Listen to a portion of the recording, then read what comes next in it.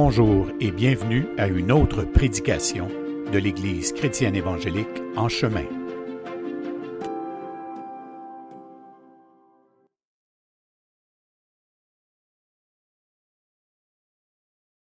Donc, si vous voulez tourner cet après-midi, j'allais dire ce matin, mais on est tout le temps mêlés ici avec ça, dans Romains chapitre 6, versets 3 et 4. Est-ce que le son est peut-être un petit peu fort dans les moniteurs en ce moment? Bon, Romains 6, 3 et 4, c'est un texte qui parle du baptême. C'est, je pense, la première fois que l'apôtre Paul aborde la question du baptême dans sa lettre aux Romains. Et il n'en parle pas de façon très précise, c'est-à-dire qu'il n'évoque pas tout à fait la question du baptême d'eau. Parce que le baptême est l'expression d'un exercice qu'on fait dans nos églises. On baptise les gens quand ils sont à un moment donné de leur vie chrétienne, où ça se fait normalement au tout début, où ils peuvent professer, croire en Jésus-Christ. Donc, c'est à travers ce processus qu'on organise baptême d'eau. D'ailleurs, il devrait avoir un baptême d'eau ici prochainement. Et puis, bref, donc ça tombe bien, hein, parce que c'est là où on est rendu dans la lettre aux Romains. Et on va voir que dans le texte qu'on lit, l'apôtre Paul n'évoque pas tout à fait l'idée du baptême d'eau, mais c'est implicite, c'est-à-dire que c'est sous-entendu, que c'est quand même de ça dont il s'agit. Et Paul, tout de suite, en commençant à parler du baptême, il parle davantage de ce qu'il représente que la méthode pour le faire. Parce qu'après ça, il y a des traditions puis il y a des méthodes à ça. Maintenant, au sens biblique du terme, et lisons le texte, Romains 6, 3, « Ignorez-vous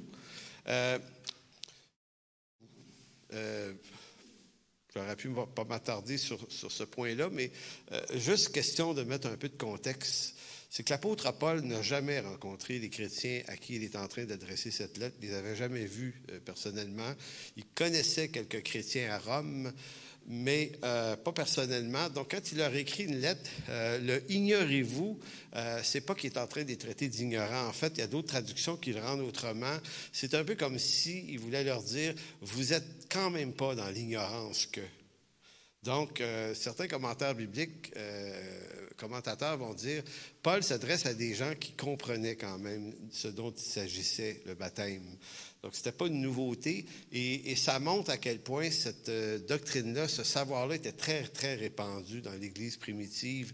Donc, nous, le baptême, bien qu'on s'appelle baptiste, on n'en parle pas tant que ça finalement, mais dans l'Église primitive, il faut comprendre que toute l'épopée biblique commence par le baptême de Jésus. Donc, ce n'est pas un détail. Même Jésus a été baptisé, on va voir ça tout à l'heure. Et on voit que la tradition est extrêmement bien implantée parce que dès que l'Église commence en Acte 2, ben les hommes et les femmes qui se tournent vers Dieu, il est expressément dit qu'ils sont baptisés aussi. Donc, ça ne passe pas inaperçu, ça fait vraiment partie du profil de la première Église que les gens étaient baptisés.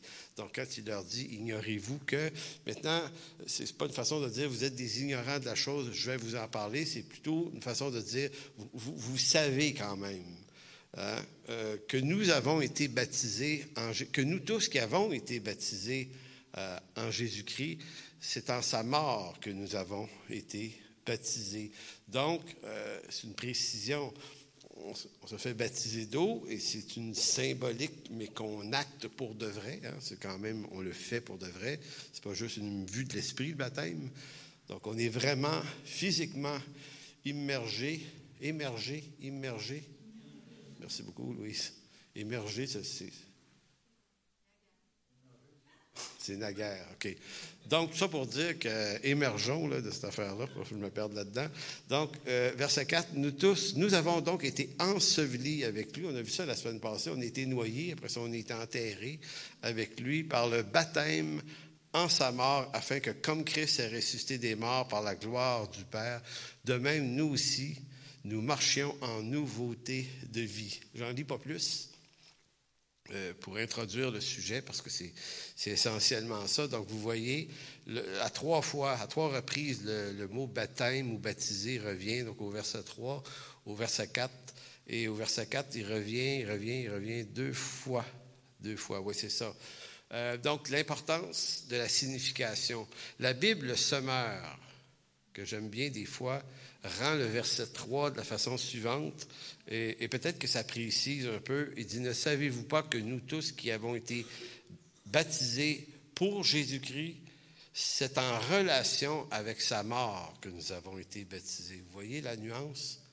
Donc, on est baptisé d'eau, on pose un acte, mais cet acte-là est en relation avec le fait qu'on a été baptisé en lui. Donc, nous étions en Jésus-Christ il y a 2000 ans, lorsqu'il est mort. On a été immergés dans sa mort et dans sa résurrection.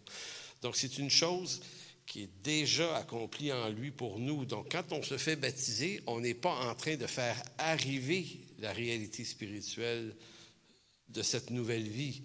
On est en train de manifester publiquement que ça nous est arrivé. Donc, c'est le baptême est un événement très important. C'est également généralement un événement public.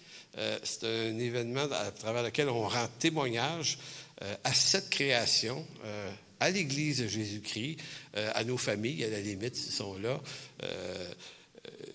que nous appartenons à Jésus-Christ, que nous faisons partie de cette nouvelle race d'hommes qui sont hommes et femmes, mais l'homme né de nouveau, cette nouvelle création, et ça commence par le baptême en sa mort, et nous faisons baptiser d'eau pour manifester notre appartenance. Donc, le sujet du baptême soulève quelques questionnements importants quand même. Là, je pose des questions en vrac, on ne répond pas à ça maintenant, mais c'est qu'à travers la tradition, il y a quand même énormément d'affaires, d'interprétations sur le baptême allant de la posture catholique pour qui on parle de régénération baptismale, donc comme si le baptême était l'acte de régénération, ce qui est évidemment pas ce qu'on pense. La régénération est en Jésus-Christ. Le baptême en est l'expression. Mais donc, pour certains, est-ce que le baptême sauve le pécheur? Ça sonne comme mon téléphone, mais bon. Est-ce que le baptême est un simple geste de repentance? Parce que le baptême est un acte de repentance. On va le voir tout à l'heure. Est-ce que le baptême est seulement un témoignage visible de ce qui s'est passé dans nos cœurs au moment de notre salut?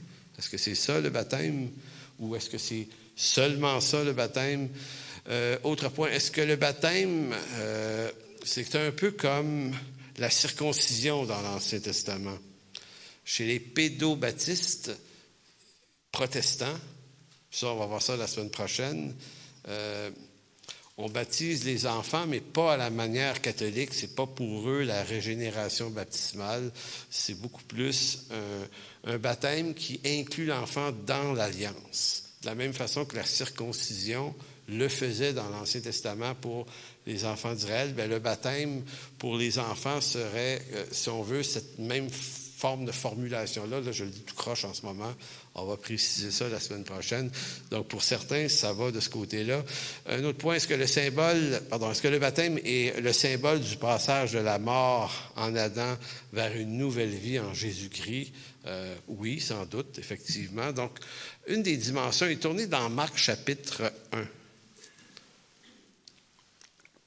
Pour comprendre le baptême, c'est intéressant de se poser la question, pourquoi Jésus a-t-il été baptisé? Donc, on va s'expliquer ça aujourd'hui.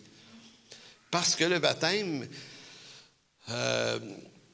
exprime la repentance du pécheur. Et les eaux du baptême, c'est comme l'expression de son lavement de ses fautes. Alors, la grande question, pourquoi Jésus a-t-il été baptisé? Quand même. On est tous d'avis qu'il n'était pas un pécheur. Donc, pourquoi il se fait baptiser? Fait que c'est une question qui vaut la peine d'être répondue avec de la précision, parce que si on trouve la réponse à cette question-là, on comprend mieux pourquoi nous, on se fait baptiser. Et toute pas la dynamique, mais toute l'explication, on verra ça tout à l'heure. Bon. J'en perds mes mots. Alors, Marc chapitre 4, verset 1. Donc, c'est quoi j'ai dit? Marc 1, 4 à 5. Ça, c'est un autre de mes problèmes Ma femme me dit tout le temps aujourd'hui, tu as dit, il y a 2 points qu'on va voir. Elle dit, tu ne lèves jamais le bon nombre de doigts. La vieillesse, non, mais je fais ça depuis longtemps. Il fut un temps où je faisais tout le temps ça quand je parlais. Hein. T'en souviens-tu? Une fois, j'enseignais un cours à l'école biblique, puis tout le monde, j'étais en train de parler, puis il s'était passé de mots, puis tout le monde m'écoutait en faisant ça. Plutôt des petits comiques quelque part. Donc, Marc chapitre 1, versets 4 à 5. Écoutez bien, Jean le Baptiste, parut baptisant dans le désert et prêchant le baptême de repentance. Retenez ça, c'est le baptême de repentance. Pour la rémission des péchés. Tout le pays de Judée et tous les habitants de Jérusalem se rendaient auprès de lui et, confessant leurs péchés, se faisaient baptiser par lui dans le fleuve du Jourdain. Donc, Marc prend le temps de bien expliquer que c'était un baptême de repentance pour la rémission des péchés. Il y a un petit dans mon son. Peut-être que c'est le moniteur qui résonne trop. Donc, on comprend pourquoi Jean Baptiste, à un moment donné, est là tourné dans, attendez, je vais vous donner la bonne citation, dans Matthieu, chapitre 3, verset 13. Matthieu 3, 13. Là, Matthieu ajoute qu'à un moment donné, Jésus se présente à cet endroit-là, donc verset 13, Matthieu 3. Alors, Jésus vint de la Galilée au Jourdain vers Jean pour être baptisé par lui. Verset 14, mais Jean s'y opposait. C'est une évidence. Lui, c'est un prophète. Il sait très bien ce qu'il est en train de poser là comme geste, puis il sait exactement qui est celui qui se présente devant lui. Fait que c'est comme, il y a une réaction qu'on aurait eue à sa place. Mais Jean, il s'y opposait en disant, c'est moi qui ai besoin d'être baptisé par toi, et tu viens à moi. Mettez-vous dans la peau de Jean-Baptiste. Tu sais, quand on parle de confusion théologique ici, là, ou pratique, c'est comme, attends une minute, Jésus, ça ne devrait pas se passer comme ça. Moi, je peux être baptisé par toi, tu es le Seigneur. Tu es le oint d'Éternel, tu es celui qu'on attend, tu es celui qui est sans faute. Tu peux venir regarder la patente si tu veux, mais quand même te faire baptiser. Et là, ici, on se rapproche de quelque chose, des trucs étonnants que Jésus a fait, notamment le lavement des pieds. Encore là, il y avait eu une résistance, notamment de Pierre, qui disait « Non, tu ne peux pas me laver les pieds, voyons donc, tu es le plus grand. » Donc, il faut rester dans le décorum habituel. Tu sais, le plus grand, c'est celui qui en fait le moins, tu sais, qui fait le moins de trucs humbles. Et Jésus renverse ça complètement. Puis ça, c'est vraiment important. Parce que même dans nos milieux à nous, il faut réapprendre à réfléchir là-dessus. C'est que si quelqu'un veut être le plus grand, ou si quelqu'un est appelé à être un plus grand, il est appelé à être un plus grand serviteur et non un plus grand leader, forcément. Et ça, il y a de la déconstruction dans ça. C'est ça de même que je suis en passant. Mais on voit que dans l'Écriture, Jésus, lui, il passe la hache, pour ne pas dire le hachoir, dans beaucoup d'affaires. Et là, Pierre résiste au lavement des pieds et Jésus le menace en disant, « Écoute bien, Pierre, si tu ne me laisses pas te laver les pieds, tu n'auras point de part. » Ça, c'est pas une perte de salut, là. C'est ceux que j'appelle par vocation à me suivre, c'est la condition. C'est moi qui lave les pieds. Et dans l'affaire du baptême ici, on dirait qu'il y a comme une parenté d'idées. Jean, tu vas me baptiser. Donc, c'est moi qui ai besoin. Bon, j'ai dit ça. Jésus répondit au verset 15, laisse faire maintenant, car il est convenable que nous accomplissions ainsi tout ce qui est juste. Donc, c'est pas seulement une bonne idée. C'est pas seulement que Jésus est en train de dire, ouais, mais tu sais, je veux être un modèle, tu sais. Tu sais, je veux montrer que moi aussi, tu sais, le genre, là, la posture authentique du bon gars, tu sais, qui veut faire l'authenticité. Tu sais, j'ai écrit un article sur l'authenticité cette semaine, là, dans ça, là, tu sais. On dit, on est comme ceci, comme cela, des hypocrites. Maintenant, on va être des authentiques. Puis, quand tu essaies d'être bien authentique, tu te rends compte qu'il y a d'autres pièges dans ça. Tu deviens trop authentique, puis ça n'a plus de bon sens, tu joues à une autre game. On s'en sortira pas, en passant. Le but, c'était pas de dire c'est quoi la solution. Le but de dire, c'est qu'il y en a une solution, ça s'appelle Jésus-Christ, encore une fois. Mais on va marcher honnêtement avec lui quand même. Ça ne veut pas dire restons idiots, là. J'espère que non. Donc Jésus, non, il dit, c'est pas que c'est une bonne idée, marketing, tu sais, ça paraît bien que je me fais baptiser. Non, il dit, c'est que la chose est juste. Et Jean ne lui résista plus, et dès que Jésus eut été baptisé, il sortit de l'eau, et voici les cieux s'ouvrir, et il vit l'Esprit de Dieu descendre comme une colombe et venir sur lui, et voici une voix fit entendre des cieux ces paroles, « Celui-ci est mon Fils bien-aimé, en qui j'ai mis toute mon affection. » Donc, vous voyez l'utilité du baptême. C'est juste, et la justesse de l'acte est prouvée par la venue du Saint-Esprit sur Jésus. Maintenant, on pourrait dire, ouais, mais attends une minute, là. Il n'était pas pécheur, il n'y avait pas déjà le Saint-Esprit avant. C'est embêtant comme question.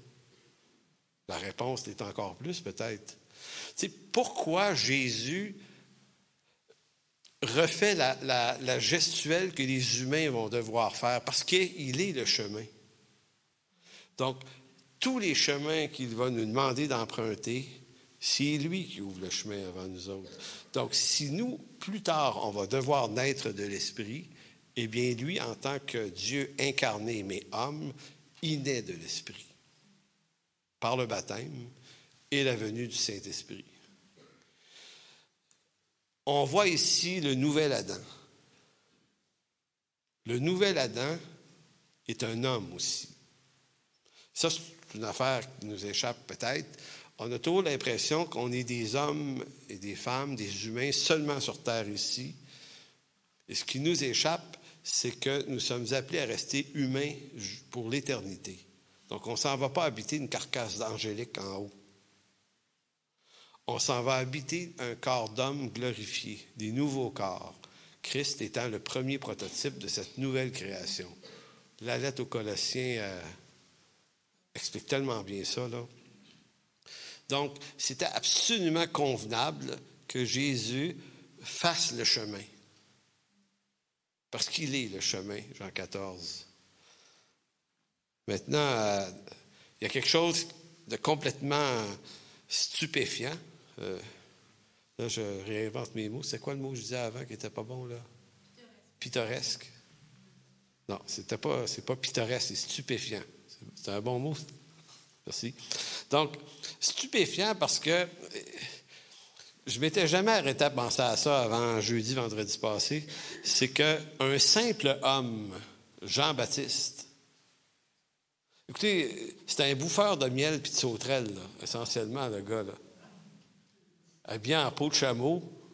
Tu sais, il n'y a pas d'élégance dans le gars trop. Tu l'imagines, là. Tu imagines le gars, les cheveux longs, pas trop propres, là. Tu sais, un gars qui vit dans le désert, là, ça ressemble à quoi, ça, mesdames, tu sais? Ça a-tu un peu de sex appeal, je sais pas. Tu sais, genre, tu sais, je le sens un peu grogneux, tu sais, le gars, tu sais, c'est comme, quand il parle, il est carré, il est sec.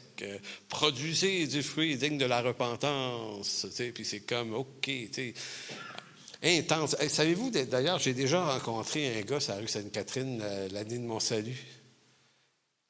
Ou l'année d'après, j'étais allé où il y avait un CLC, CLSC.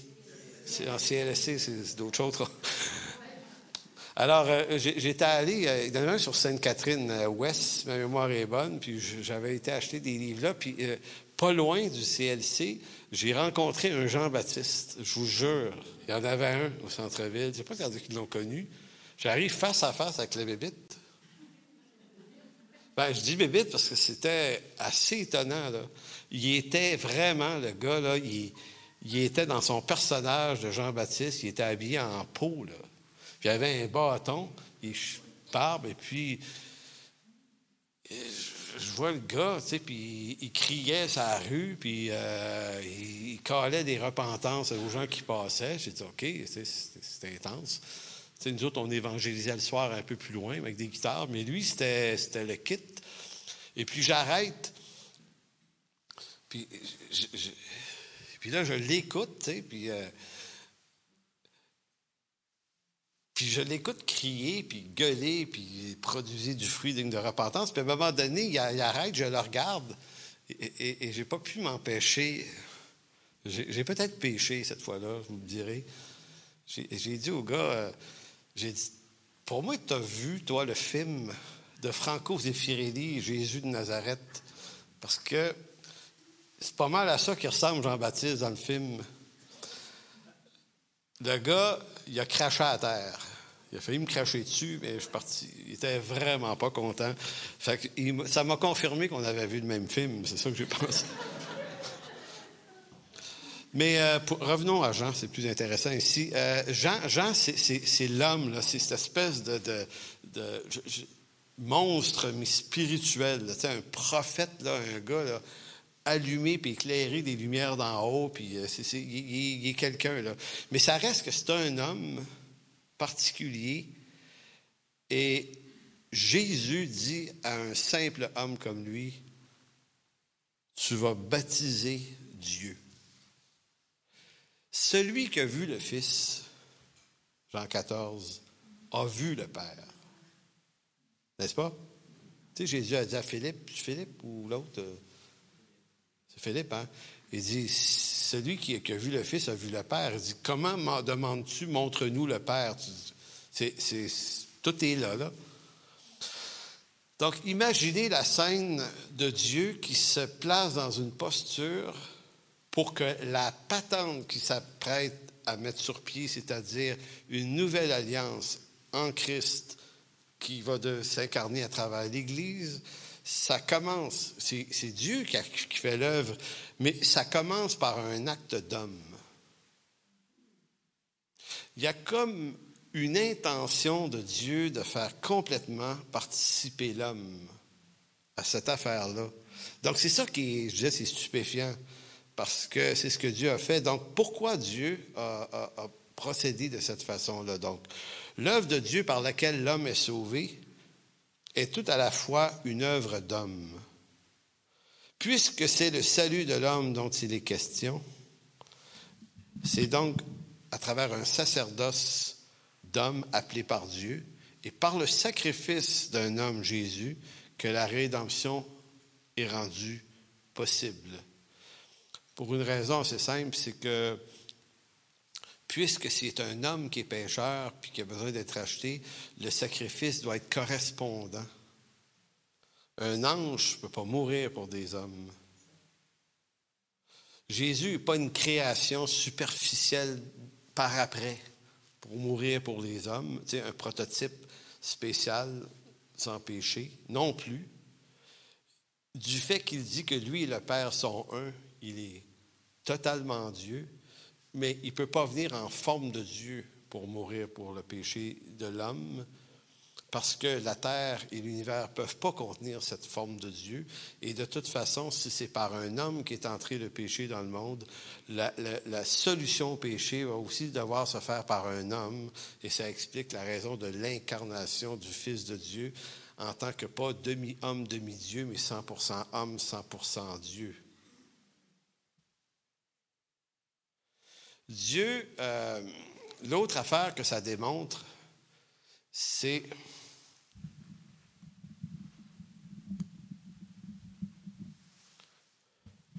tout baisse aujourd'hui.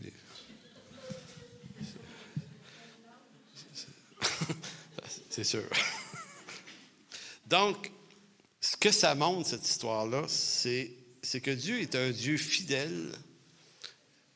Et fidèle au sens où Dieu ne s'exclut pas des exigences de ses propres alliances. Nous, on fait ça facilement. Tu sais, c'est très facile, tu sais, pour un pasteur, un enseignant, de dire à tout le monde quoi faire. Tu sais comment ça marche. Mais de ne pas te demander la question si toi, tu l'appliques à ta vie. Ce piège-là, là, il est là, il est souvent là. Mais tu n'as pas le droit de parler de ce que tu n'appliques pas à ta vie. Ça ne doit jamais être une pure vue de l'esprit ni une bonne idée. Et Dieu, lui, à qui on excuserait cette affaire-là, pourrait dire, il est Dieu. Il peut quand même s'exclure de certaines exigences embarrassantes. Mais le problème, c'est que Dieu n'est pas un menteur, puis il est un Dieu fidèle. Donc, quand Dieu a traité alliance avec Abraham, Isaac et Jacob, et quand il a retravaillé une alliance, mais celle de la loi avec Moïse, et quand il a refait une alliance davidique avec David et sa descendance, Dieu, quand il fait une alliance, il est fidèle à son alliance et il est fidèle à rencontrer les exigences que ça lui impose à lui d'avoir fait cette alliance. Donc, il a traité une alliance avec des hommes.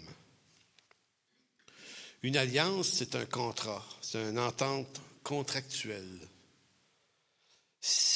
Donc, Dieu est à ce point fidèle aux alliances de sa propre parole qu'il respecte l'autorité des hommes avec qui il a contracté ces alliances et qu'il a placés dans des rôles précis.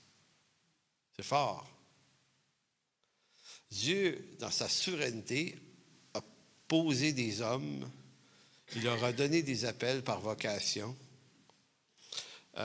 Abraham, le père d'une nation, puis comme je vous disais, David, Moïse, il y a plein de personnages de même, et il leur a donné des rôles, et après ça, quand Dieu vient sur terre, en personne, il se soumet à l'autorité des rôles qu'il a donnés à ces gens-là. Donc, il ne se dit pas, « Ah non, moi, la circoncision, là, non, quand même, là, pour vous autres, c'est bien correct, mais moi, je suis pas besoin de ça. » Baptême, non, pas besoin de ça, Non, donc, c'est intéressant parce que ce Dieu-là est fidèle à sa parole et il nous appelle aussi à être fidèles à nos engagements. C'est bien important, ça.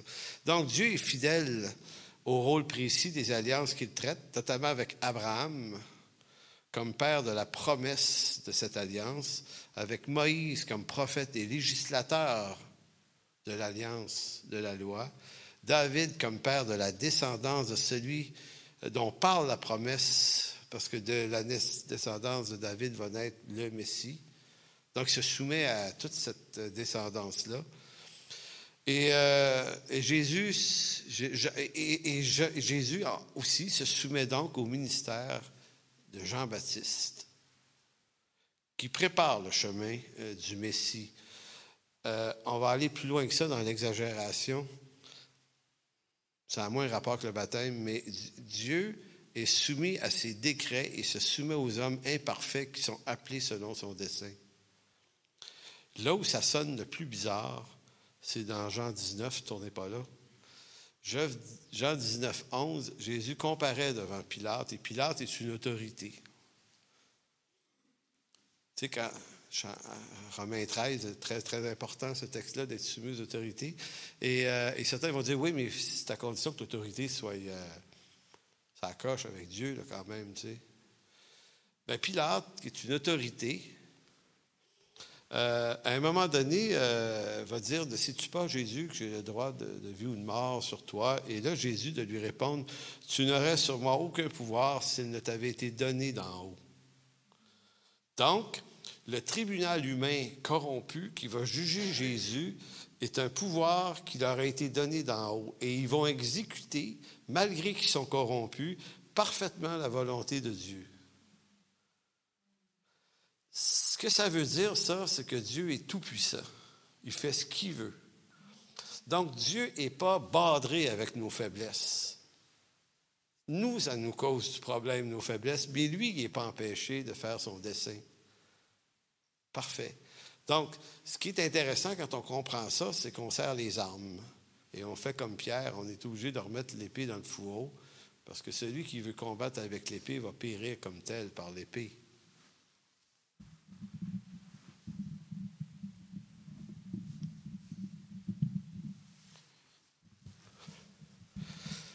C'est intéressant quand même. Donc, au sujet de Jean-Baptiste, tournez dans Luc chapitre 7. Là, on va aller vers la raison. C'est encore en train de baisser, lui. Donc, on va aller se parler de la raison pour laquelle Jean-Baptiste a baptisé Jésus et pourquoi Jésus a demandé à Jean-Baptiste de le baptiser. Mais donc, dans Luc 7, c'est une discussion plus tard qui arrive au sujet de Jean-Baptiste. Donc, verset 25, Luc 7. Jésus va dire, « Mais qu'êtes-vous allé voir au désert? » Non, pardon. « Mais qu'êtes-vous allé voir? Un homme vêtu d'habits précieux? Voici ceux qui portent des habits précieux et qui vivent dans les délices sont dans les maisons des rois. Mais qu'êtes-vous donc allé voir?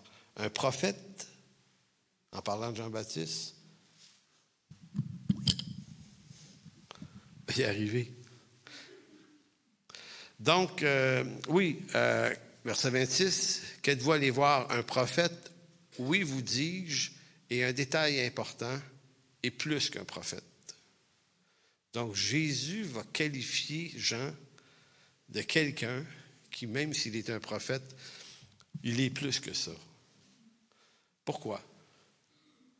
Parce que de toute la création, il est le seul homme à qui il va être permis de poser un acte sur Dieu, le baptiser.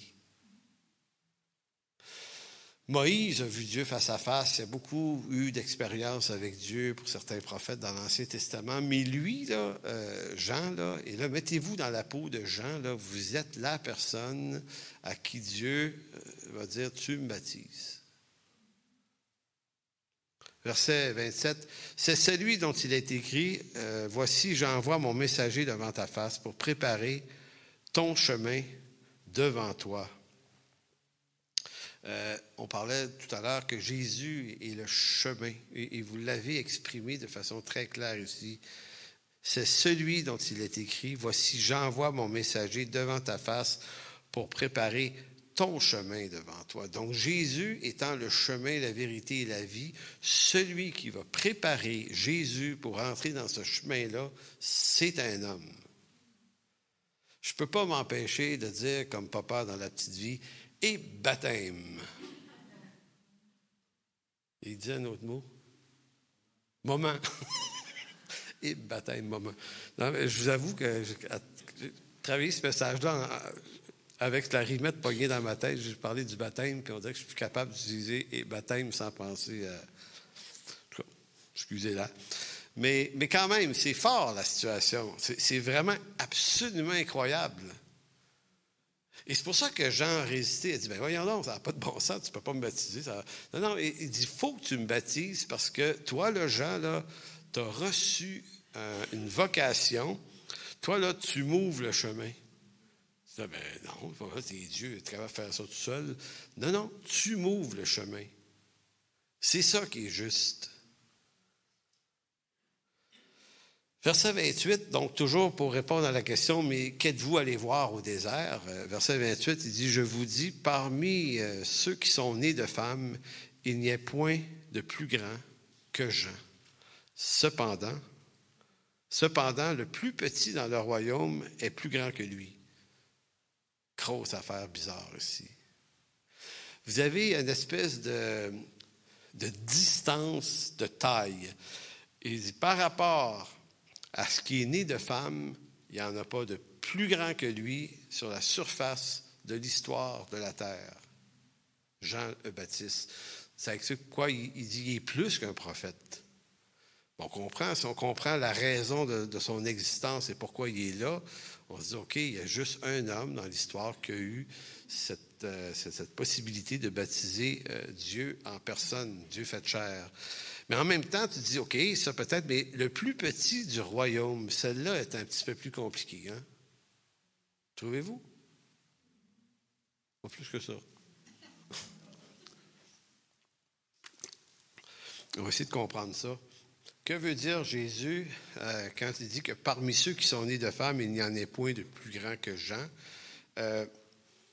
Il n'y a personne, aucun prophète dans toute l'histoire humaine à qui il fut donné le rôle et l'honneur de voir Dieu face à face et de le faire passer lui-même par les eaux du baptême. Tous les prophètes de l'Ancien Testament n'ont fait qu'effleurer Dieu, mais Jean, lui, l'a baptisé d'eau. C'est-à-dire a posé la première pierre, Jésus, de ce nouveau temple qui est l'Église et le royaume de Dieu. Tout ce que Jean est en train de faire inaugure quelque chose qui est l'œuvre de Dieu, mais à laquelle Dieu fait participer entièrement des hommes. Et c'est quelque chose qui nous échappe, mais non seulement il y a Jean-Baptiste ici, et après ça, après la résurrection, Jésus va prendre un autre homme, Pierre, complètement imparfait. Il va dire, Pierre, toi là, tu vas faire la première prédication de l'histoire de l'Église. Moi, j'aurais dit, Jésus, va-t'en pas tout de suite, fais ça toi-même. Je veux dire, avez-vous la même logique que moi? Il me semble que Dieu ne fait pas les choses de façon tout à fait cohérente. Tu dis, garde, t'es là, va-t'en pas, à la Pentecôte, reste, tu t'en iras après. Mais je veux dire, c'est toi, Jésus, c'est à toi que revient l'honneur. Et Jésus dirait, non, Pierre, c'est toi que j'ai choisi. Ça, c'est notre Dieu. Et ce que ça signifie, si on va en faire une application pour nos vies, c'est que ce même Dieu-là nous utilise, peut-être pas dans des rôles de cette importance-là, on s'entend, mais Dieu nous utilise pour de vrai. Pour de vrai. Donc, par Jean-Baptiste est comme poser les fondements, le chemin, en tout cas, qui fait que ce fondement-là, par Jésus, va devenir la pierre de l'angle de cette nouvelle construction qui est le temple, qui est l'Église. Toutes les images, toutes les symboliques, le temple de l'Ancien Testament pointaient vers Jésus. C'est pour ça que le temple est détruit après. Il n'est plus nécessaire d'avoir de temple en béton ou en roche. Jésus et son Église, c'est le temple. Nous sommes le temple du Saint-Esprit. Donc, l'autre point, c'est que veut dire Jésus quand il dit « Le plus petit dans le royaume de Dieu est plus grand que lui ». Là-dessus, allons-y d'hypothèse, parce que c'est pas tout à fait évident. Quand tu lis les commentateurs, là, c'est un peu un os. S'il est plus grand, le plus grand de tous les hommes et de femmes, pourquoi il serait le plus petit dans le royaume de Dieu? L'hypothèse souvent partagée, c'est que le royaume de Dieu, dont Christ est le premier, est un nouveau peuple. Le temple, un nouveau temple.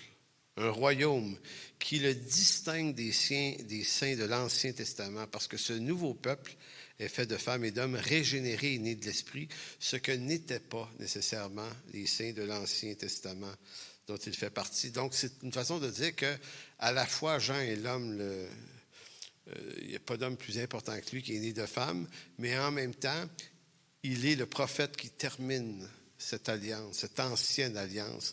Il est mort avant la mort de Jésus-Christ. Donc, il ne fait pas partie, ça ne veut pas dire qu'il n'est pas sauvé. Là. Ça veut juste dire qu'il ne fait pas partie des saints de la nouvelle alliance qui sont des nés de nouveau, ce que ne sont pas nécessairement les gens de l'Ancien Testament. En tout cas, pas tout le monde. Par vocation, certains, oui. Mais ce qu'il y a de nouveau avec l'Église, c'est que tous sont régénérés par un même Esprit Saint. Tous deviennent une nouvelle création. C'est pour ça que dans le Nouveau Testament, on n'a plus affaire à des prêtres, à des autorités supérieures dans l'Église. Les ministères d'anciens, de pasteurs, de diacres ne sont pas des fonctions supérieures, ce sont des vocations dans l'Église. Donc, dans une Église ou dans l'Église, tout le monde est égal. On est tous des enfants de Dieu au même titre, les uns que les autres. On n'a pas tous la même vocation. Mais d'avoir une vocation de pasteur ou d'ancien, ça, c'est pas supposé de vous rendre plus quelque chose. Ça vous invite, et là, c'est l'histoire du lavement des pieds qui vous dit à être plus serviteur de tous. Ça, c'est un gros défi, parce qu'il ne fit pas avec notre temps, ce défi-là. Donc, Jean serait, à cet égard, par rapport au sein du Nouveau Testament, le royaume, plus petit. Parce que tu ne peux pas être plus grand qu'être un né de nouveau. Je ferme la parenthèse ici en ajoutant seulement un détail, parce que si on rentrait dans essayer de comprendre ça. Ça prendrait du temps. Et ça reste que c'est mou. C'est pas pire, mais ça peut-être plus solide que ça comme explication. Mais néanmoins, le point, c'est que... je l'ai perdu le point d'ailleurs, j'ai pris trop de temps à y arriver. Ah oui, ça me revient. C'est que ça ne veut pas dire que dans le ciel, un jour, ou à la fin de toute chose, au retour de Jésus-Christ, en sein de l'Ancien Testament et sein du Nouveau Testament, les distinctions, à mon avis, disparaissent complètement. Dans ce contexte-là, ça n'a plus d'importance. Mais le royaume de Dieu dont il est question ici, c'est celui qui est inauguré sur terre. Donc, on est dans ce qu'on appelle la formule du déjà et du pas encore. Là, on est dans le déjà. Il est déjà là, le royaume, et là, on est le royaume de Dieu installé dans un temps linéaire sur terre, dans ce contexte-là. Donc, pourquoi Jésus se fait-il baptiser par Jean? On va voir 3 raisons et on va conclure. Et ça, c'est vraiment intéressant.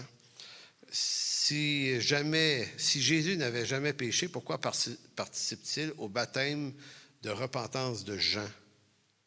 De quel péché Jésus devait-il quand même se repentir? Donc, voyons 3 raisons à ça. 1. Le baptême de Jean n'exprime pas sa repentance à lui, car il n'est aucune trace de péché en lui. Mais, puisqu'il vient ici porter en son corps le péché des hommes, et qu'en cet instant, au moment où il va à la croix, il est abandonné, séparé de son Père, il s'associe parfaitement à l'homme pécheur. Souvenons-nous qu'à cause du péché d'Adam en Genèse 3, l'homme est séparé de Dieu. Et curieusement, Jésus va faire cette même affirmation. Pourquoi m'as-tu abandonné? Lorsque le péché est mis sur lui, les regards du Père se détournent de lui. Il devient un pécheur qui n'a jamais péché, lui, mais un porteur de péché. Donc, on peut dire que le baptême d'eau prend toute sa signification pour lui. Il se repent, il prend l'eau du baptême comme pour laver les souillures du monde entier, dans la symbolique de son baptême d'eau. Il fut abandonné, séparé de son Père. Il s'identifie pleinement à la race des séparés de Dieu à cause du péché. Jésus n'est pas un pécheur, mais un porteur du péché. Ésaïe 53, versets 4 et 5 l'avait prédit. Il va porter nos fautes sur lui. 1 Pierre 2, 24 va dire, lui qui a porté lui-même nos péchés en son corps, littéralement. Pierre dit, il a porté nos péchés en son corps. Ça l'a tué. Afin que, mort au péché, nous vivions pour la justice. 1 Pierre 2, 24. Donc, vous voyez, le baptême de Jésus, même si lui n'est pas pécheur, commence à prendre un peu de signification par cette première explication-là. Il y en a une deuxième. Jésus, en sa personne, est le nouvel Israël qui refait le chemin du peuple d'Israël et refait tout le chemin d'Israël là où Israël a échoué. Il est appelé aussi le nouvel Israël. En d'autres mots, toutes les structures de l'Ancien Testament, le sacrificateur, l'agneau, le temple, tout ce qui est dans l'Ancien Testament, même le premier Adam, tout est une figure de celui qui doit venir. Donc, en dehors de lui, tout a échoué. Mais lui revient en sa personne unique refaire tout le scénario complet, mais dans la victoire. Donc, passer par les eaux du baptême va chercher toutes les significations du passage à travers l'eau dans l'Ancien Testament. Par exemple, Israël va quitter l'Égypte en traversant la mer. Rouge. Rouge? Oui, rouge. Qu'est-ce qu'Israël fait après ça? Passe 40 ans au désert. Et que fait Israël au bout des 40 ans? Que traverse-t-il, vous vous en souvenez? Le Jourdain. Donc, la mer, 40 ans au désert, et le Jourdain. Et après le Jourdain, prend possession du pays. Ça, c'est Israël. avec Josué. Et vous avez, on ne lit pas, mais dans Josué 4, vous avez cette histoire d'Israël qui rentre en Israël, au Israël qui rentre en Israël. Excusez, prends une gorgée pour celle-là. C'est quand même ça. Bon, là, remarquez que le profil de Jésus est vraiment, vraiment fascinant. Jésus, lui, reprend le rôle d'Israël. Et dans Matthieu, chapitre 2, souvenez-vous qu'il avait été dit du Messie que « J'ai appelé mon fils hors d'Égypte ». Qu'ont fait les parents quand ils ont entendu qu'Hérode voulait tuer des enfants?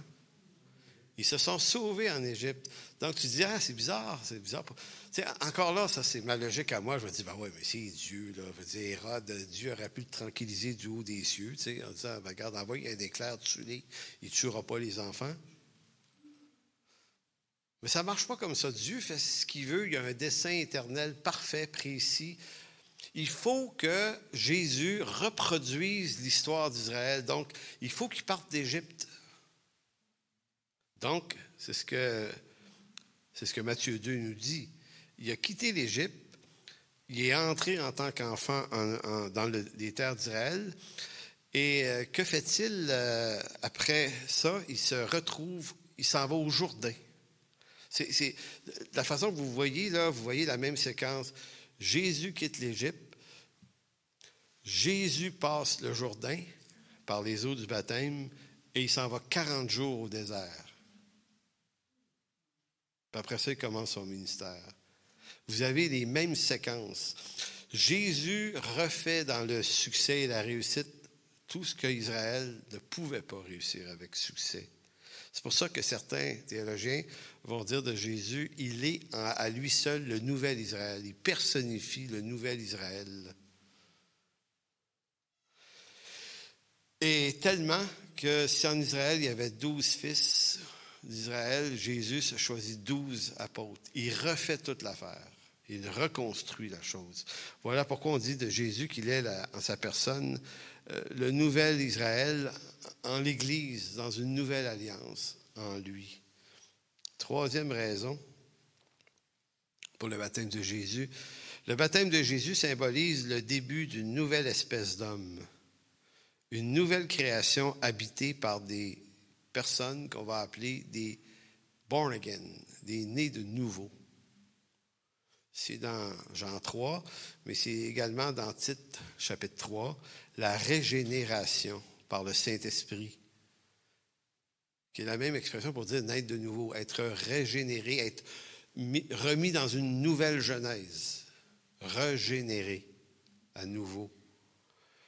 Donc, de la même façon que dans l'Ancien Testament, on passait d'un état à un autre, toujours par les eaux. Les eaux symbolisaient un changement, littéralement. Bien, puisque Jésus, en sa personne, vient inaugurer un changement, une nouvelle alliance, il va reprendre la même symbolique que partout dans l'Ancien Testament. Il va repasser à travers les eaux. Et cette symbolique-là est forte parce qu'elle vient dire, maintenant, on entre dans une nouvelle création à travers lui, mais qui commence dans l'imperfection de ce monde. Et la voix de Dieu qui se fait entendre au moment de son baptême, celui-ci en qui j'ai mis toute mon affection, écoutez-le.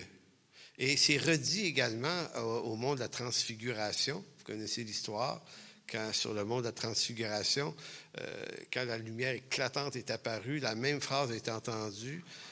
C'est celui-ci, mon fils, en qui j'ai mis toute mon affection. Écoutez-le. Puis écoutez-le de ce texte-là, pas de la configuration, mais de la quoi? Transfiguration. Je perds mes mots. Ce écoutez-le est un écho de Matthieu 18. Matthieu 18, où Moïse a fait cette prophétie en disant « Un autre va venir. Un autre prophète comme toi. » Puis dans Deutéronome 18, ça se termine en disant « Écoutez-le. » Donc, Moïse avait prophétisé ce personnage-là qu'il fallait absolument écouter. Et c'est drôle, la Bible est tellement tissée, serrée, il n'y a rien d'écrit au hasard là-dedans. Puis plus on s'y intéresse, plus on voit le filage, comment c'est branché d'une déclaration à une autre, qui a toujours un précédent dans l'Ancien Testament. Donc, c'est la raison pour laquelle Jésus, lui, dans sa personne, puisqu'il est l'inaugurateur d'une nouvelle alliance, donc d'un changement, va refaire comme Noé. Noé est le bateau, qui est une figure du baptême. Donc, on passe d'un ancien monde prédiluvien à un nouveau monde après le déluge. Gros changement. Et c'est fréquent dans l'Écriture que l'eau figure un changement. Et quand Israël entre du désert dans le pays de Canaan, il passe encore une fois par l'eau du Jourdain, à pied. Josué, chapitre 4. Encore une fois, changement. Donc, si Jésus inaugure un changement aussi important que celui de l'inauguration du royaume, eh bien, il doit passer comme vous, comme moi, par les eaux du baptême, qui en est l'acte premier. Maintenant, le baptême ne sauve pas, mais le baptême d'eau, quand on le pratique en termes de baptême d'eau, on est en train de confesser qu'on fait partie de cette nouvelle race d'hommes nés de nouveau en Jésus-Christ. Donc, à la manière de Noé, par les eaux du déluge, passe d'un ancien monde vers un nouveau monde. Dans Colossiens, Paul va dire, Colossiens 18, « Il est la tête du corps de l'Église, il est le commencement, le premier-né d'entre les morts, afin d'être en tout le premier. » Donc, on comprend mieux ce que Paul est en train de dire. Il est le commencement, le premier-né d'entre les morts. Donc, tout le plan, tout le chemin est le même. Vous savez, on veut tous... il y en a qui aimeraient ça changer. Oui, merci les gars. Les filles, ils ne veulent pas changer. C'est les gars, les braves. Vous savez, moi, j'ai passé ma vie à vouloir changer. C'est curieux. Peut-être que vous allez pouvoir vous identifier à ça. Quand j'étais jeune, je n'ai jamais, moi, vraiment été malheureux dans ma vie en passant. Une vie correcte, cool, des amis, des bons parents. Puis, mais j'ai toujours eu l'impression qu'il fallait que ça change. Fait que j'ai toujours été un insatisfait de ma condition. Puis j'ai toujours eu l'impression, en me projetant dans l'avenir, que plus tard, ça ne serait pas pareil. Fait qu'à l'âge de 14 ans, j'ai commencé à triper sur la musique. Et puis, et ce qui m'a allumé à la musique, c'est Dark Side of the Moon, du groupe Pink Floyd. Ça a allumé pas mal de monde, je pense. À l'époque, là, tu écoutais ça, là, c'était... Bon, bref, c'est pour ça qu'il est important. Mais moi, quand j'ai entendu ça, je disais, moi, je veux faire de la musique dans la vie. Tu sais. Je veux faire ça, moi, de la musique. C'est trop cool de faire de la musique. Fait que je pars avec mon père. Mon père n'avait pas d'auto à Montréal. Fait qu'on s'en va au Keyboard Shop, c'est la rue Sherbrooke, c'était. Keyboard Shop, c'était flasher des claviers dans ce temps-là, c'était vraiment la place. Là où Steve Music, mais moi, je suis allé au Keyboard Shop, et puis, je suis allé m'acheter mon premier piano. Piano électrique, c'était gros de même, là. Je payais ça 200-300$, et puis, on se retourne à la maison chez nous, puis pendant tout le long que j'amène ce piano-là, les musiciens vont s'identifier avec ça. T'as tellement hâte, ça va changer ma vie, cette affaire-là. Ça. Tu sais, c'est comme... Et là, j'arrive chez nous, installe le piano, le branche dans un ampli, puis je ne savais pas jouer. Bon, c'est un détail, là, mais bon... J'ai dit, ouais, si tu veux que ça change, il va falloir aller prendre des cours. Fait que je suis allé prendre des cours de piano pendant 18 mois à peu près, pas plus, puis appris un peu, tu sais, puis ça m'a beaucoup aidé. Et là, je joue du piano, tu sais, puis... mais mon petit piano à 300$, tu sais, à un moment donné, tu le regardes, puis... ah! Fait que là, je dis à mon père, j'ai dit, je sais c'est quoi mon problème, c'est que c'est pas un vrai piano. Si j'avais un vrai piano, fait que mon père me dit, ouais, un vrai piano. Fait que achète un vrai piano, paye ça 900$ chez La Rose, un magasin qui s'appelait La Rose. Ils viennent me livrer le piano. Là, le piano rentre. Installe ça dans ma chambre. Parce que mon frère était parti, j'avais de la place installée. Non, mais on était 3 dans la même chambre. Hein. On était coincés un peu, mais les 2 plus vieux sont partis. Fait que j'avais toute la spot à moi tout seul. Fait que j'installe ce piano-là, puis là, je me dis, maintenant, je peux être heureux. Fait que je joue là-dessus. Puis je joue là-dessus. Puis au bout d'un certain temps, c'est juste un piano, finalement. Et là, je me dis, ouais, il faudrait que je fasse partie d'un band de musique. Fait que je me trouve un band de musique, c'est là que je rencontre Éric Lantier. Ben oui, on se rencontre à la même école. Lui, il savait jouer du piano. Il me voit dans un autobus, justement à la 180 qui passe devant ici. Là. Ça se passait dans le quartier. Il dit, hey, tu joues du piano? Il dit, on a besoin d'un pianiste dans notre groupe. Ah! Là, je commence à jouer avec de la musique dans un groupe. Ça va changer. J'ai toujours pensé qu'il fallait que quelque chose change. Comme toujours, j'ai toujours vécu dans l'insatisfaction. Puis, on dirait que nos vies sont comme ça. Fait qu'éventuellement, à 21 ans, je suis né de nouveau. Là, j'ai dit, hey, ça va changer quelque chose. Ça a changé quand même pas mal d'affaires. Mais fondamentalement, je me sens exactement la même personne. C'est troublant quand même. Éventuellement, j'ai été baptisé d'eau. Et ça, je m'en souviens encore, c'était sur le toit d'un building. Là. Tu sais, Jacques Fortin, il restait dans un building. Je ne sais pas si vous vous souvenez. Hein? Les joies de vivre. OK. C'était pas loin d'ici, hein? T'étais baptisé, peut-être? En tout cas, bref. Là, je me dis, oui, c'est ça qui manquait à ma vie. Je n'ai pas été baptisé d'eau encore. Fait que là, je me fais baptiser.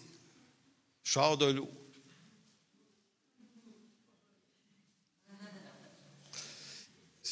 Juste content d'avoir fait comme tous les autres. Je dis, OK, ça n'a rien changé finalement. Ben, je suis exactement le même homme. Et là, 1988, 4-5 ans plus tard, je deviens pasteur. Je dis, ça doit être ça, l'onction pastorale. Ça va faire de toi un nouvel homme, ça. Fait qu'on m'impose les mains. Amen, amen. À rien. Ça n'a rien changé. Et savez-vous quand est-ce que c'est terminé mon fantasme de vouloir absolument changer? Parce qu'on va changer, il nous l'a promis. Hein? Les eaux du baptême, c'est la figure d'un changement, mais c'est quand le Seigneur va revenir qu'on va vivre le méchant changement, comme disait l'émission. Sauf qu'à 88, deviens pasteur, rien ne change. Sinon, je suis juste pasteur, ils mettent mon nom devant. Et curieusement, je pogne avec les filles là, dans l'église. C'est pas une joke. Devenu pasteur, il y a plein de filles qui s'intéressaient à moi. Je dis, Mais ceux-là ne m'intéressaient pas. Celles qui m'intéressaient ne s'intéressaient pas à moi à l'époque. Aujourd'hui, ça va mieux. Mais c'est une joke, évidemment.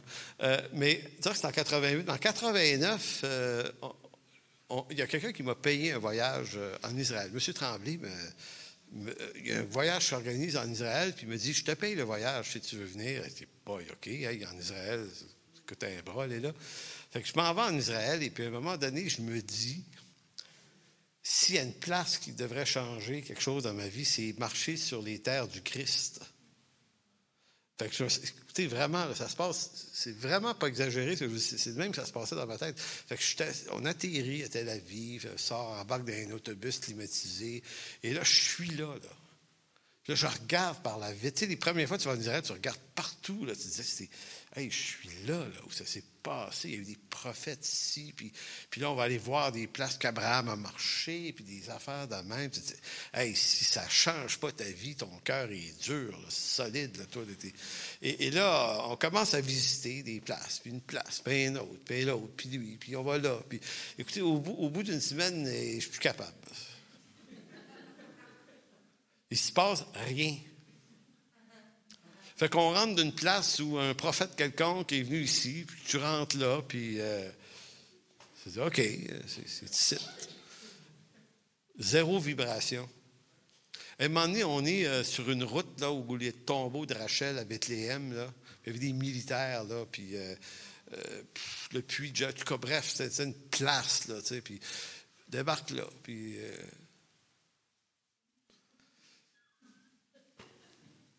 Il y avait 2 militaires, un gars et une fille. Tu sais, en Israël, il y a des filles, des belles filles avec des mitraillettes. Hein? C'est un peu ahurissant de voir ça. Là. C'est ça. Tu sais.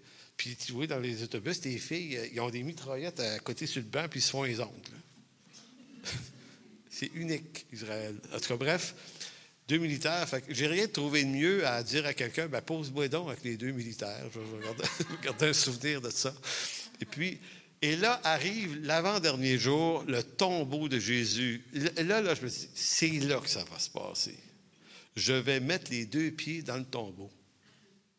Et là, si vous allez en Israël, il y a 2 versions de ce tombeau-là. Version catholique, un peu étrange, mais il y a la version protestante où ça fit un peu plus. Tu vois une grotte avec une espèce de crâne qui ressemble à un lieu du crâne. En tout cas, bref, on est là.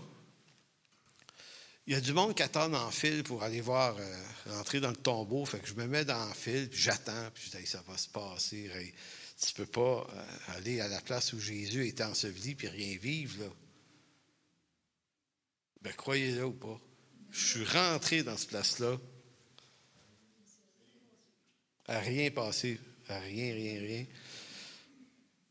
En fait, il s'est passé quelque chose, ça m'a... Plus que ça. C'est comme je suis devenu vraiment down parce que je l'ai pris ça contre moi-même.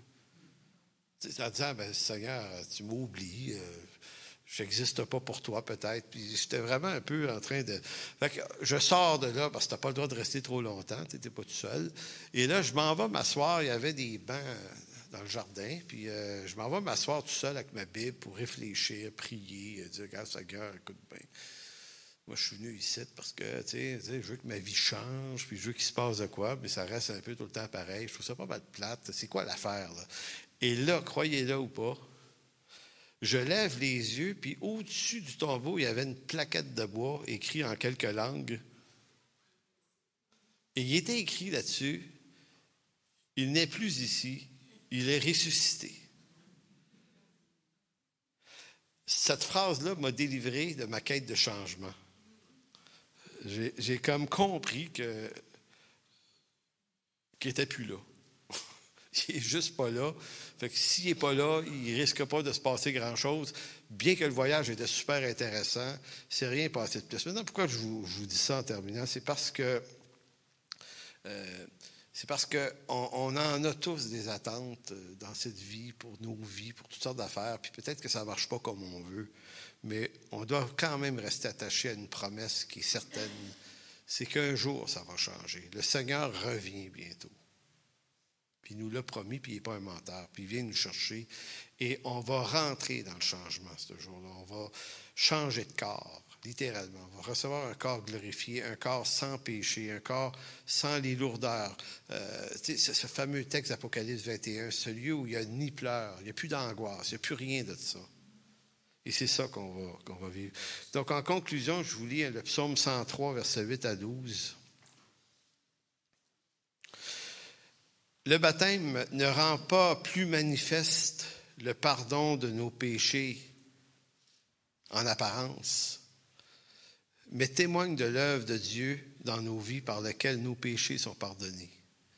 Donc, quand on prend les eaux du baptême, on est en train de témoigner qu'on fait partie de cette nouvelle sorte de famille et qu'on participe à la promesse du psaume 103, versets 8 à 12, qui dit « L'Éternel est miséricordieux, compatissant, lent à la colère et riche en bonté. Il ne conteste pas sans cesse, il ne garde pas sa colère à toujours. Il ne nous traite pas selon nos péchés, il ne nous punit pas selon nos iniquités. Mais autant les cieux sont élevés au-dessus de la terre, autant sa bonté est grande pour ceux qui le craignent, autant l'Orient est éloigné de l'Occident, autant il éloigne de nous nos transgressions. » C'est une magnifique promesse. Alors, merci Seigneur, mon Dieu, merci pour ta bonté, ta fidélité. Et Seigneur, la bonne nouvelle dans tout ça, c'est que le baptême, c'est pas l'acte qui efface nos péchés, mais c'est l'acte qu'on pose parce qu'on croit que nos péchés ont été pardonnés et effacés par ton sacrifice. Et ça, c'est ton œuvre à toi, Seigneur. Merci, Seigneur, de bénir. Merci pour tout ce que tu fais en abondance dans nos vies. Merci pour l'instruction. Merci pour ta parole. Merci pour ton Église. Merci pour ton œuvre. Merci pour tous ces hommes, ces héros, Jean-Baptiste et les autres, qui ont été utilisés par toi, Seigneur. Et merci également que tu nous rends participants à ton œuvre, Seigneur, en nous utilisant. Tu nous utilises pour de vrai, Seigneur. Ça, c'est stupéfiant. Merci, mon Dieu. Amen. Pour toute information, n'hésitez pas à communiquer avec nous à info@églisesenchemin.com.